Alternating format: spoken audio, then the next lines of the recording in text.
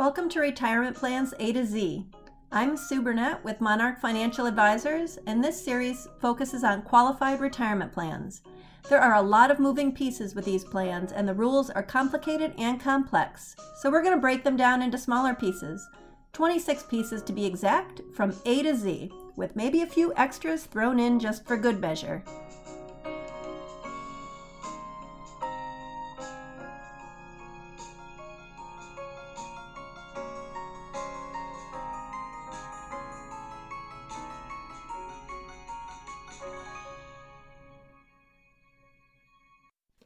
This is episode C, Common Ownership. We're going to talk about how ownership impacts qualified retirement plans. What if you own two companies 100%? What if you own two companies 25% each? But what if the other owner is your spouse? There are lots of rules, surprise, surprise, but don't worry, we can help. Let's talk it through.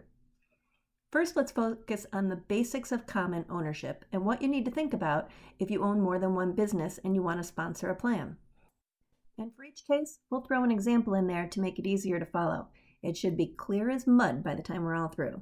This is really important though. If two companies are under common ownership, we need to include all of those employees in our plan design. If not, the plan could be disqualified, and that is bad news all around. So what do I mean by ownership? Well, someone's generally considered an owner if they own 5% or more of a business. Also, if your spouse, your children, your parents, or your grandparents work there, they're considered owners too. Yep, just because they're directly related to you, they're owners. So when we talk about owners, it's not just the people that run the business day in and day out, it's also your immediate family. This does not include anyone other than your spouse, your children, your parents, or your grandparents, and it only applies if you own more than 50% of the business. So a cousin, a brother-in-law, uncle, sister, ex-spouse, nope, nope, and nope. Here's a fun fact for you though. If you have a minor child under the age of 21, it doesn't matter if your spouse works at your business or not. Your spouse's business and your business will be considered a control group, just because of the kid. So if you're a CPA and your spouse is a lawyer, having two separate businesses, and if you have children under the age of 21, you need to count both businesses when you're looking at a plan. Once that child turns 21, you can have one plan for each business. I don't know if that's a fun fact or not, but it is what it is. So back to ownership. Now we've established who an owner is, so we're going to move on to common ownership of businesses and three different types of rules. The first is the easiest. It's a control group. A control group is two or more businesses under common control. What does that mean? One of two things. First is there's 80% common ownership. That's pretty easy. If I own 100% of one business and 80% of another, it's a control group. If I own 80% of one and 50% of another, it's not, unless my spouse owns the other 50%. Pretty tricky. But this one is, believe it or not, as clear as it gets. The second definition of a control group is that if there's less than 5 owners having 80% and there's identical ownership of more than 50%, it's a control group. So this is a little trickier. Let's say 3 buddies buy a business and they each own it a third each. 2 of them then decide to invest in another business altogether, but they leave their third guy out. So there are 3 owners having more than 80% in total. Between the 3 of them, they own 100% of both, right? So what is the identical ownership? The 2 guys that are in each. They own 67% of the first business and 100% of the next. So common ownership is more than 50%, and this is a control group. So control groups are all about the numbers. If you can figure out who the owners are and what their percentage is, then it's just math. The next is an affiliated service group. I think these rules came in because people were finding a way around the control group math, to be honest. An affiliated service group is when businesses are not a control group, but they're related. One of them needs to be a service organization, which means that performance of services is their principal business. They build tables, they're not a service group. If it's a doctor or a CPA, that one would be. One of the ways to be an affiliated service group has a 2-part test.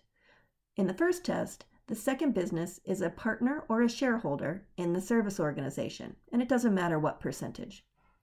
The second test is that there's a working relationship. The business regularly performs services for that service organization. So what does all this mean?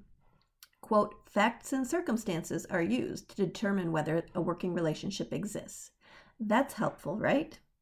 My best example for this is if a doctor owns a business and is a 50-50 owner with another doctor for a lab.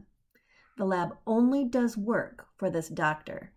So that's a pretty clear working relationship, even though the math with the control group doesn't work.